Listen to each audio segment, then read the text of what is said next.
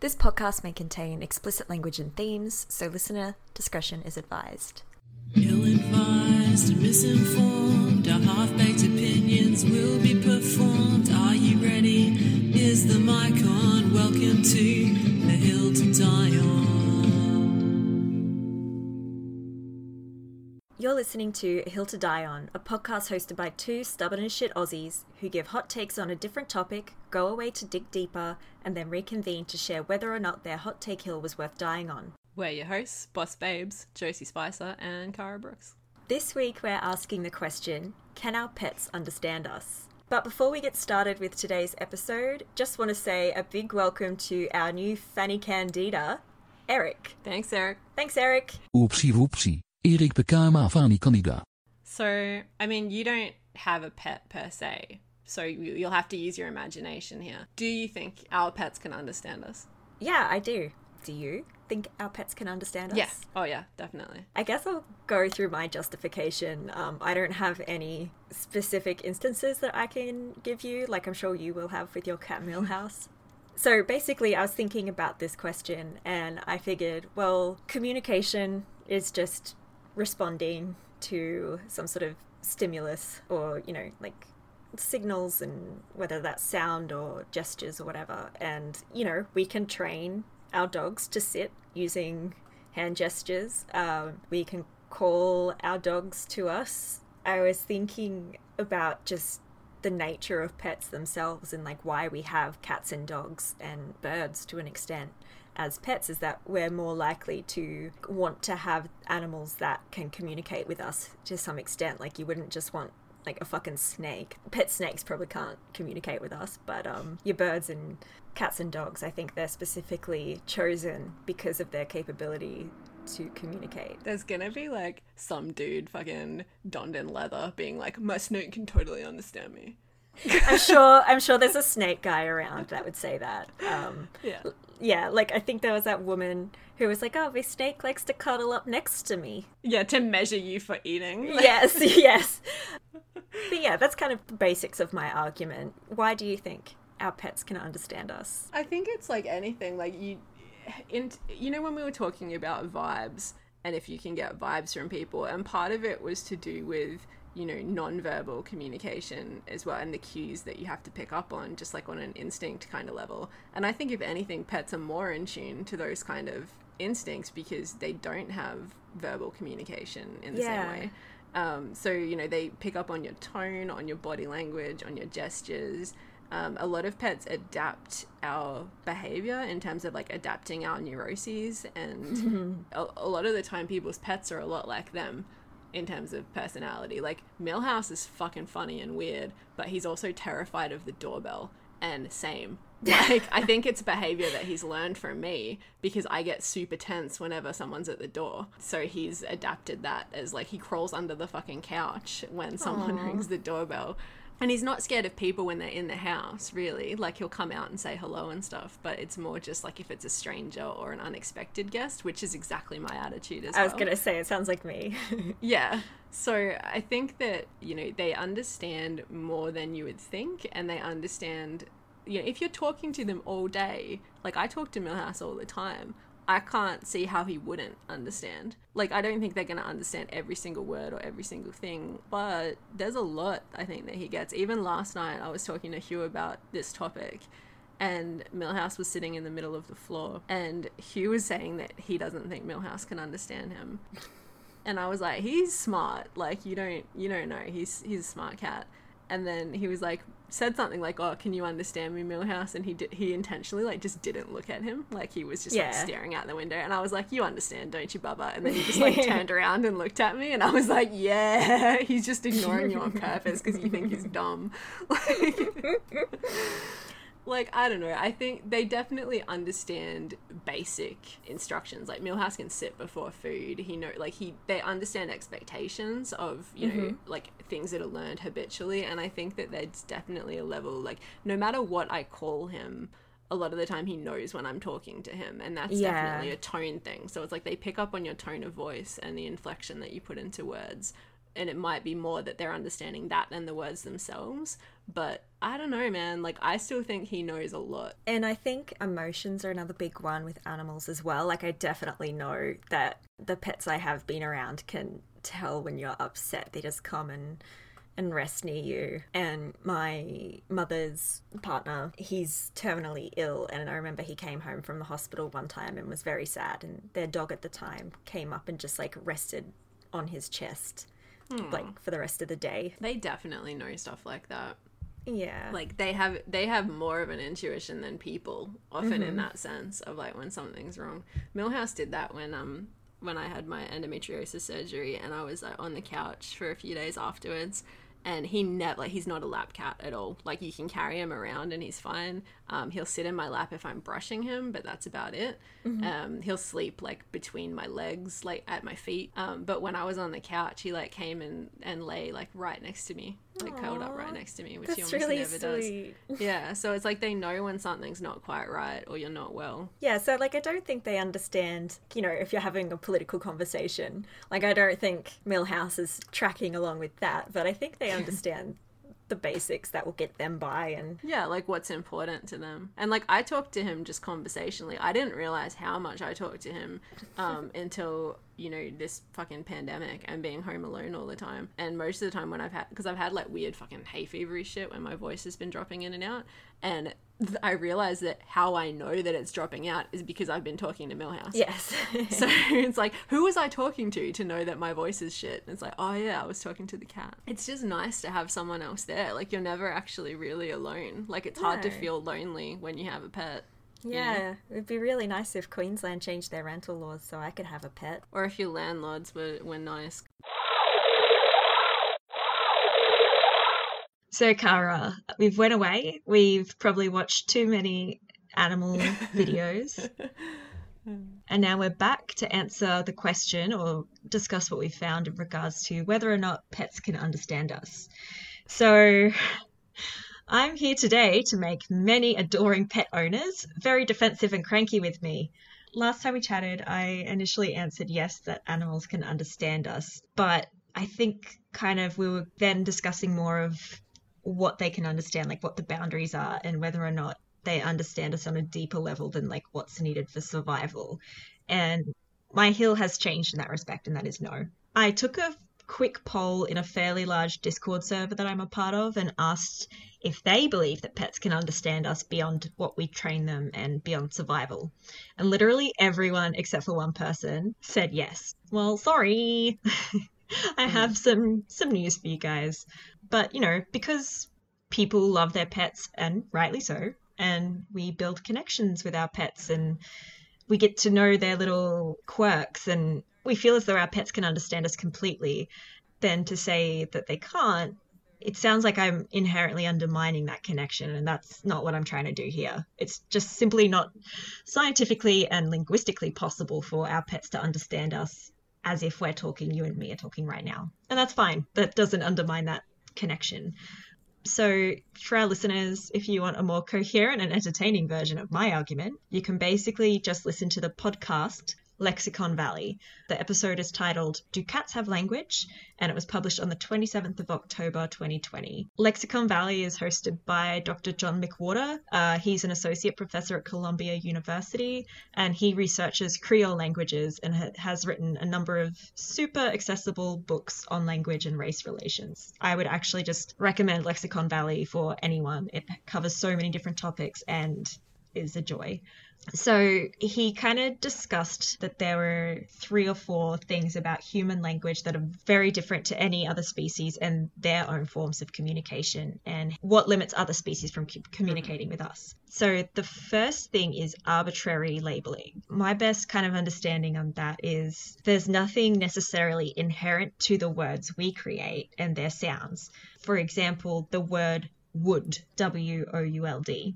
It doesn't look or sound that way to communicate what it means. It's like evolved through time and geography, but like wood doesn't represent a thing. Like it's not a symbol, if that makes sense. It's like more abstract kind of word. Yeah. And just the structure of like the thing itself doesn't tell us anything about it. Kind of like something like zap, like, you know, those kind of things. There's a word for that. I forget what it is, where it's like the word sounds like what it is. Onomatopoeia. Yes. Yeah, Yeah. that's the one. Helps having a 6-year-old who's learning this shit. Under arbitrary labeling, we also have ways to arrange words that create new meaning from two other words. For example, we know over has a meaning and we know look has a meaning. But when we combine them to overlook, it's not simply over plus look. It has kind of an entirely new interpretation. That's so funny. I was thinking in my head over, like OVA, like over and look. I'm like, looking at an ovum? Like, Not sure where this is going, Jace. So McWhorter was kind of explaining that no animal has demonstrated that they do this same thing in their own communication, both with us and between others in their species. Some monkeys can combine their calls in what is more of like an over plus look way, but they never shorten those calls or create new meaning from joining those calls together, if that makes sense. Yeah. Cats and dogs have never demonstrated that either. It's almost like German, where you just keep throwing words together into new, bigger words that mean the same thing. The second thing that I found, well, no, I didn't find, the podcast told me, was that the second thing that separates human language from the language of other species, and that also kind of shows that our pets can't understand us more than what's necessary for their own survival and for the survival of their pack too. Like, we are their pack, so they do care for us and respond to us, but syntax is a huge one. So like, humans make long sentences. Even the apes that I kind of mentioned before that combined their calls can only do a few at a time. There's no kind of conversation back and forwards, and never as long as kind of what I'm doing now. So when I talk about syntax, I'm talking about the way that we build sentences, and the things that we can cram into them is a good kind of demonstration of that. So an instance of this is recursion, like sentences within sentences. Kara has a cat. Kara, who you know from this podcast, has a cat. Kara, who you know from this podcast, has a cat named Millhouse. Kara, who you know from this podcast, has a cat over there named Millhouse. Like, humans are just absurd with their way of building sentences and the amount of detail that they can fit into one sentence, but you can also isolate separate things in that sentence. And how much meaning can change based on like where things are placed, or what order they're placed, or the tone used when placing, or... Totally. It's kind of like dogs can, like, if they're super well trained and, you know, your whole life is dedicated to training your dog, they can learn, I think he said 1,000 symbols. Oh yeah, don't worry, I've got figures on it. You've got, okay. Yeah. I should have known. You're the numbers person around here. He was kind of saying they can communicate a lot of what they need to and what we need to for like mutual survival. So a huge one, sorry, just a bit of a sidebar, like, a huge one that people kept saying in the Discord was that I know my dog knows when I'm sad. And I'm like, hell yeah, they do. Of course they do. They're so intuitive about that sort of thing. But it's not because you're like, hey, dog, I'm sad. Yeah. And then they understood it. But also, like, the well-being of the person that gives them food is within their interest too, you know? Yeah, for sure. And it's also like, hey, I know you're sad, so I'm going to comfort you. But it's not like, oh, wow, it's so sad that my owner got a 20% pay cut. Fuck. Like, yeah, like they don't understand the economy. Like, you know what? I wish that were me. Right? I mean, neither do I. The third aspect of human speech is speed. No animals, from what we can understand, appear to communicate in speech while also processing the speech as quickly as we can. There have been myths a few decades, I think that originated in like the 70s, that whales make their low, slow sounds to communicate a whole bunch of things, but that's never actually really been proven, even though it sounds really fucking cool. Yeah. And then the fourth thing is displacement, which I feel is probably the easiest one to understand. I can say to you, remember that time when Prince Philip had his photo taken in the car and he looked very dead? The key here is remember that time. Yeah. I can talk about things that are displaced from the current moment, and we have at least no evidence that you can talk to an animal or animals talk to each other about a separate time. And then there's, you know, Would you have shat yourself if you didn't find a toilet in time? The key here in terms of displacement is would. Yeah, so it's like hypotheticals and projections. Yeah. And this I found interesting. I honestly wasn't expecting this. No animals have ever been observed to simply sit and chat between themselves. Like, it's always about their immediate environment and their survival. Like, I kind of thought that they would have been just like chitter chatter. So despite there not being a shred of evidence to suggest that cats, dogs, and even supposedly the more sophisticated animals such as apes can actually understand us or communicate anywhere near our level, why do so many people insist that our pets can understand us? My theory is that people who insist that their pets can understand their whole sentences are kind of doing the same thing that people who insist that they've seen ghosts, UFOs, and Bigfoot do. They look for patterns and ascribe meaning when there isn't any evidence there. And this is kind of backed up by a study from 2014 by Van der Vaart and Hemmelrich that explored animal studies and the theory of mind, whether a particular animal could attribute certain mental states onto other animals. So that doesn't encompass all that I'm talking about. So they looked at all these different studies over a few decades about theory of mind, and there isn't actually any irrefutable evidence that showed that primates that were studied can understand the mental state of other primates. However, there are still these like peer-reviewed studies that say that, yes, this was observed. And so they're trying to find out why. Like, why is it so contentious, and what's the point of contention? And they noticed several things about the studies. Some experiments were simply not adequately controlled. Some were asking kind of the wrong questions. But the thing that relates to this topic is that experiments are always interpreted in a biased fashion. The study itself called for computer modeling to be a good way to combat these biases to an extent. But the reason I bring this study up is that even in peer-reviewed scientific papers, we see the limits of human interpretation, where we try to find patterns and assign meaning to things that could also be attributed to something else. So kind of like, yeah, our pets are our best friends. We talk to them and we certainly narrate to them as we go about our daily lives. And so, of course, we want to think that they totally understand us. And they do understand us as best as they can. And that's enough. They still love us and they're still the best. It's just not to the full extent that a human being can. Yeah. And that's kind of all I have. I think that's the point as well, is that it's like, you know, it's not saying your pet doesn't love you. Like, pets are fully, you know, invested, I think, in our well-being, and not always just because we provide them food and shelter. Like, I think they do come to, you know, view you as like a parent figure or a pack. But yeah, it's like the limits are questionable. Yeah. I mean, I've certainly had pets where, you know, I feed them too, or like in the past where I've fed animals and they're like, oh yeah, you're right. But then there are some animals where you definitely have a connection with them more than others, even in like the others around you. So yeah. What do you have relating to this week's topic? So I went in a bit of a branched direction. So I looked at like a few different studies of experiments that were done trying to figure out how dogs process words and language. Oh, cool. I looked at another study to do with brain capacity. I looked at how cats learn things. I looked at visual versus verbal cues, and then I have a few examples, and then I also looked at why we talk to animals. So there's a fair bit to go over. Get into it. That sounds great. Cool. So I read an article on Business Insider by Sarah Sloat. This study, I feel like there were two studies from what I could gather that were referenced back and forward, because it took me a minute where I was like, wait, is this the same study? But one was 2018, one was 2016, and they were studying slightly different things but were conducted in very similar manners. But this was a study at Emory University, it's the 2018 study, where 12 dogs were given fMRIs. And basically they were trying to figure out if dogs could differentiate words from non-words. So, you know, like dogs can learn tricks, but could they tell like if you were speaking gibberish or if you were saying an actual word that they should understand, and what happens in a dog's brain when it hears a command that it should understand? Ooh. So they would tell them like a familiar word and tell them gibberish. And what happened was that their brains lighted up, or there were like greater neural activations when they heard the gibberish, which is actually the opposite of humans. So when humans hear gibberish, we just dismiss it basically, whereas when we hear known words, we start drawing connections between memories or associations with that word.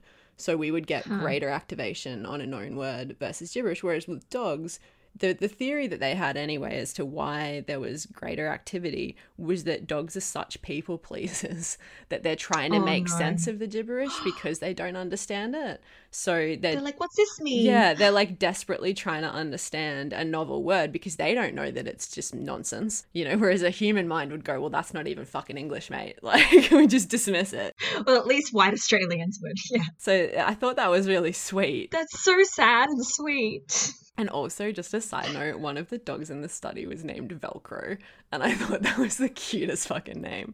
That is actually a really good name for a dog. Right, and it was a mixture of breeds. Like on that article, they had photos of each dog that had participated in the study, which was really sweet. And it was a mixture, I believe, of like border collies, golden retrievers, Labradors. So you're pretty standard. But also pretty brainy ones too. Yeah, but not like poodles. Like poodles are supposed to be the smartest, and Dalmatians are the dumbest, I believe. Oh, really? Yeah, so it wasn't going into the extremes. It was sort of your mid-range dogs. But yeah, labs and stuff are pretty smart because they're guide dogs. Like, you got to be pretty intelligent. Yeah. So anyway, yeah, that article was interesting. I then read an article in Scientific American that was called "Yes, We Communicate with Animals" by Denise D. Cummins. And she described a video from an NPR web series called Skunk Bear, which just made me think of like Skunk Cabbage Ape or whatever the fuck. Yes. But the host, Adam Cole, tells his dog to sit, and the dog sits, and Cole then says that this is not evidence that the dog knows English.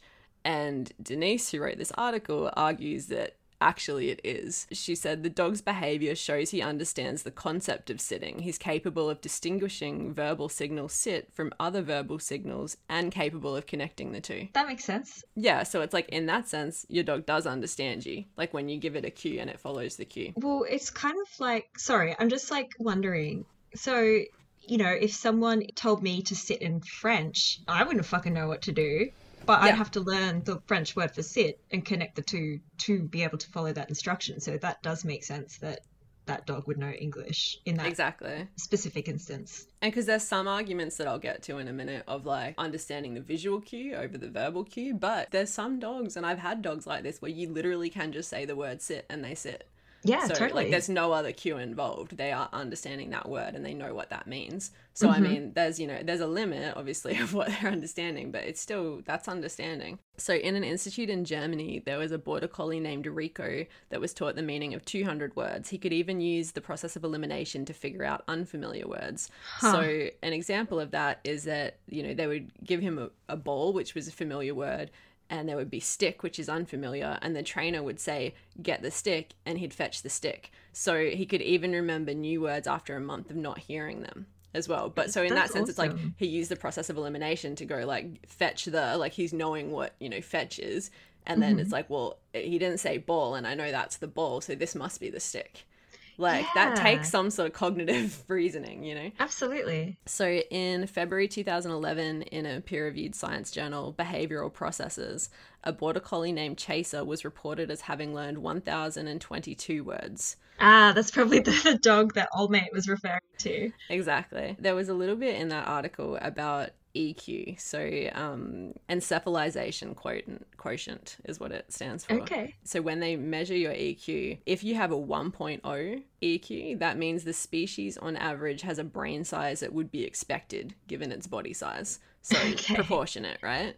So if you have a 2.0, that means your brain is twice as large as it's expected to be. So dogs have an EQ of 1, 1.0. So it's exactly what you would expect for their size. Chimpanzees, 2.5. Jesus. Yeah. Dolphins, 5.3. The fuck? Humans, 7.5. Oh, shit. So, okay. Yeah. So even people, like human people with, well, obviously.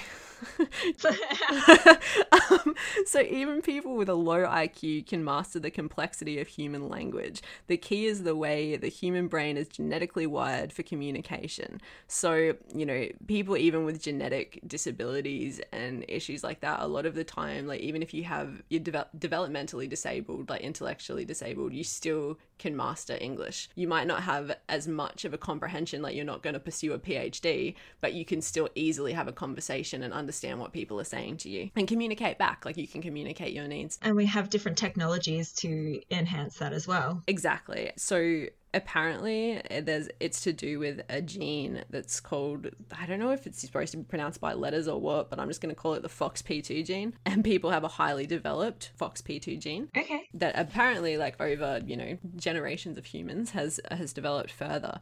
And there was a quote to do with that said, "It's not reasonable to expect other species that have the more ancient form of this gene to master the grammatical complexity of human language, and it is not reasonable to expect other species with a smaller EQ to grasp the abstract concepts that humans readily grasp, but you can expect to communicate with them about concepts that are well within their mental capacity using simple language." Yeah, I'd agree with that. Yeah, it's basically just like arguing with people on the internet.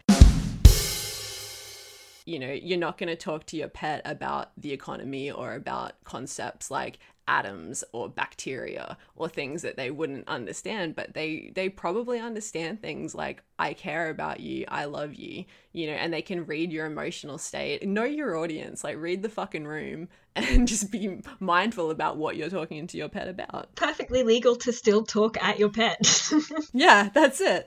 Then I read an article in National Geographic by Virginia Morell. It discussed a different fMRI study, but pretty similar. But this one was in 2016 in Hungary, and 13 dogs were tested, and they were looking at how does a dog's brain process the information. So they found that dogs compile the information and the meaning of a word separately, which is similar to what humans do and is how we comprehend language. So dogs can not only tell apart what we were saying and how we're saying it, but they can combine the two for a correct interpretation of what those words really mean. They first take the emotional component, so tone, pitch, etc., and then the word's meaning itself, and then they can combine them. That's fucking cool. Did it say what other animals can do that? No. No, it did not. Yeah, I think there's definitely like emotional intuitiveness with animals, but that's not the same as, you know, verbally being cognizant of what you're saying. And this reminds me of something that I came across while kind of looking through this, and I didn't know where to fit it in to this episode, so I'm kind of glad I'm hitting on it. But I think that might have something to do with the fact that there's evidence to show that, like, humans chose wolves and, you know, would bring the puppies back. So that's why we now have dogs that will work with us and, you know, they want to please humans. Mm-hmm. But cats just were like, hey, we're chilling out and we're chilling out near your place where you have food. And eventually, like, the cats got small enough that we're like, okay, whatever. Yeah. My understanding from that is that cats have never had to please us in the same way that dogs kind of were bred to help us. Totally. Like, cats were always independent and then we were just convenient. Yeah, which, you know, I can still see. So the next one that I read was another National Geographic article by Christine Delamore, and it was called "What Do Cats Think About Us? You May Be Surprised," which that's fucking clickbait if I ever saw it. I also want to know what cats think of me. Right? Tell me, please. I'm so insecure. Yeah. So dogs versus cats. So dogs see people as different to dogs, right? So when a human approaches a group of dogs, the dogs will treat the human differently to how they treat each other. Right, like okay. how dogs play with each other is different to how a dog plays with a human. Like, they very much see humans, in a different hierarchy and as a different species. However, cats just see us as big, clumsy cats. So, oh my god, that makes so much fucking sense. Right? And that's why they're so irritated by us. I was like, why clumsy? It's because we trip over them and they don't trip over us. Like, because they're walking amongst our fucking feet and they don't see why that's a problem because we're a cat. Like, we should understand. So I think in the same way that we project things onto them, they're projecting things onto us too, you know? But cats use straightforward learning. They learn how their owners react when they make specific noises, and they learn how to use that vocalization to get what they want. They also learn what works with what person and treat us accordingly. The manipulative little fucks. And I know that's true because Milhouse does exactly fucking that to me and Hugh. Like, he treats us both very differently, and he does like according to what is in his best interest. So, like, for example, last night we ordered pizza and he came and sat next to me and stood on his back legs and kept tapping me as I was eating, trying to drag my hand towards his mouth. He doesn't do that to Hugh because he knows that I will give him some pizza. and he will not. So there's just like certain things that like he knows, and if he's tried a few times with me and it doesn't work, he'll try it on with Hugh. He's like me as well. Yeah, and he usually will like go to bed with me, but he will go to Hugh first thing in the morning because Hugh often gets up before me. So I go to bed well after Hugh, so he'll stay up with me, and then yeah, he'll like sit at Hugh in the morning being like, get up and feed me please. He also slaps me as I walk around the house. Yeah. Why? He does it to play. Like, he's like, I gotcha. Like, and you can chase after him. Like, he just likes playing tag, basically. But he never does it to Hugh. I've not once seen him slap Hugh. Basically, like, in that article, cats see us as themselves, dogs see us as different. So that shows what cats think about us. Like, they think we're kind of just stupid and big. And it's also to do, like, I've heard before that cats don't talk to each other. So, like, they only meow to humans. They don't meow to each other. So it's like they'll make noises to each other. Like, sometimes they'll hiss, or like they definitely communicate in different ways, but they don't ever meow. That's purely something that they've learned to do to get what they want from us. Those little, because it would sound like little babies, and so we're like, oh, let me take care of you, little baby. That's it. And it's because we react to it. We respond, and so they feel, I guess, like they're communicating. Look, I'm impressed. Then I read a sciencemag.org article by David Grimm, which is a great name. Nice. So Carl the cat was a subject of research, and basically the assistant held Carl, and the researcher said Carl and pointed at an overturned cardboard bowl. The assistant then let go of Carl, and Carl goes to look at the bowl. Oh. So basically it's a test, and they were saying that toddlers passed easily. Most other animals fail, including chimps. Dogs pass because they're socialized to, and cats pass, but it was surprising because exactly what you were saying before, they have antisocial ancestors. They're not socialized to. So it's showing some level of like understanding that we're saying you need to go here, and they're understanding it. Like that's taking some level of intent and projection. Like that person wants me to look in here, but why? You know, and they're curious. I wonder if they did the test without saying Carl and pointing, would he still just go and look because it's something overturned? It's like when you shut a door in a cat's face, they want into that room. Or a bag. Okay, so the next thing that was a dog named Stella who has a soundboard. So basically Stella is 18 months old. She's a blue heeler cross Catahoula. Is that how you pronounce that? I'm not really sure.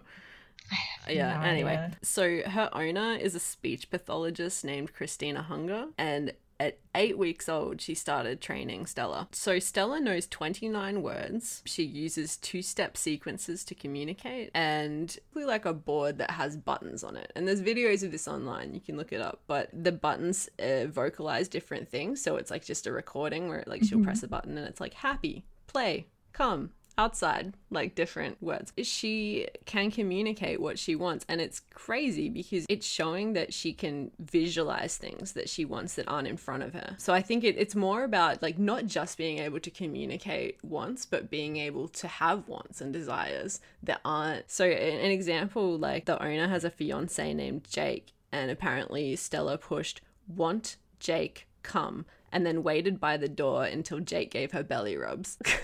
I don't know if it's this dog, but it was like another speech pathologist person who had like... It's probably the same one. I wouldn't be surprised, but it kept saying, outside, look. Yeah, that's the one. Yeah, so that's Stella. Hunger says the way Stella uses words to communicate and the word she's combining is really similar to a 2-year-old. Like, so from what she experiences at work working with children. Interesting. And I think this is a perfect example of, like, there's just limits. It's like they can understand to a point, but it's very limited, like, their scope and capacity for what they can understand. And maybe, like, a 2-year-old is the limit that they will ever reach. Like, they're not going to advance to, you know, an adult or even a 5-year-old. But at least that's something. For that brain size, is it the EQ or whatever you were talking about? Yeah. Like, that's still very fucking impressive that it can do that. For sure. Yeah. Totally. So the last article that I read was in The Atlantic, and it was called Why Do Humans Talk to Animals If They Can't Understand? And it was by Ariana Rebellini. Basically, humans are natural anthropomorphizers. So we tend to ascribe all kinds of thoughts and meanings to other things in our life, even inanimate objects. Hell yeah, we do. Yeah. So one of the things it said, and I was laughing because I was very similar to the author in this regard, because in studies it had saying we rarely ask open-ended questions, and most of our questions are to dogs, which I imagine is people being like, are you a good boy? Who's a good boy? Kind of stuff. Whereas I was like, nah, that's not me. Like, I'll get home and be like, how was your day, to Millhouse? Like, I'll talk to him like he was a person. And the author was the same. Like, she said she talks to her cats as if they're people, and we'll ask how their day was and stuff. And I was like, oh, thank God I'm not the only person that's that mental. But it was saying that there's two reasons that we do this, like that we, anthropomorphize our pets. And one is lacking social interaction. So we create a human to hang out with. And the second is lacking control and wanting to feel secure. Oh, no, Cara. Yeah, I know, this doesn't sound at all like me, right? So anthropomorphizing allows us to predict an animal's actions or thoughts based on interpersonal experience, because we believe they understand, or we like to believe they understand because the alternative is scary. Oh, yes. And I think that's really fucking hits home, because I was like, I think of example, my fear of spiders. I know that some people can anthropomorphize spiders and talk to them and be okay with it. I absolutely cannot. And I find them so unpredictable that it's terrifying. And I think that's part of it, is that, I am a control freak as well. And I like to live in a controlled environment where I'm familiar with my surroundings and I know what's going on. And the thought of my pet being able to understand me and doing the things I predict that he's going to do based on my experience, not just with him, but, being socialized and knowing how things work, like you have an idea in your head of how things work and how people think. And we don't really understand, unless we're fucking animal behavioral experts, we don't really understand how our pets think or how they process things. But it's a lot easier if we just lump them into how humans do. And it just now kind of understanding that aspect, sounds like Millhouse really is the perfect fit for you and your household too, because he is someone who he'll change up his routine, but you said he's very ordered. Oh, totally. Yeah. So I think ultimately what I learned from all of this is that they may not be processing words the same way, but we still have a communication system that's based on language, whether it's verbal, body language, whatever it may be. And I think that their capacity to understand might be limited in terms of they're not going to understand a lot of things you say to them, but they still have some sort of ability to understand tone. I think they like having a level of socialization where they feel like you're connected to them. Like, I know Millhouse just likes attention. He likes being acknowledged. Oh, yeah. And he knows if I'm talking at him, to if I'm just, talking to Hugh, or if I'm talking on the phone. If I spend a day at home and I don't acknowledge him, he gets very needy. So yeah, hill-wise, how do you stand on if our pets can understand us? As with all these answers, yes, but with very hard limits. Yeah. Yeah. What about you? Yeah, I think I was expecting to find more evidence that they could. You know what I mean? Not that I didn't find any, but I think I just like to think that my pet specifically can understand more than he probably can. And I better understand my reasons for that now. I think that's the really cool thing that's come out of this topic, is that, I was starting to think, do I just, because I currently don't have a pet, do I just am I so far removed from the pet experience that I don't understand what's going on?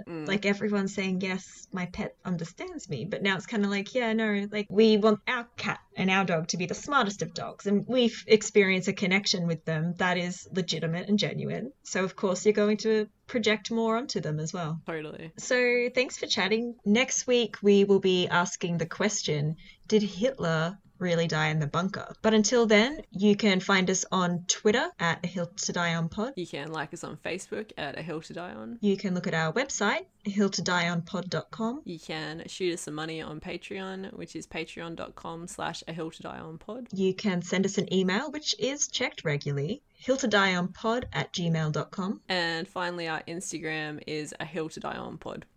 And we'll be posting Cat of the Show Millhouse this week. I don't think we've introduced you all to him. I'm sure I have some fucking choice pictures of him as well. So see ya. Bye.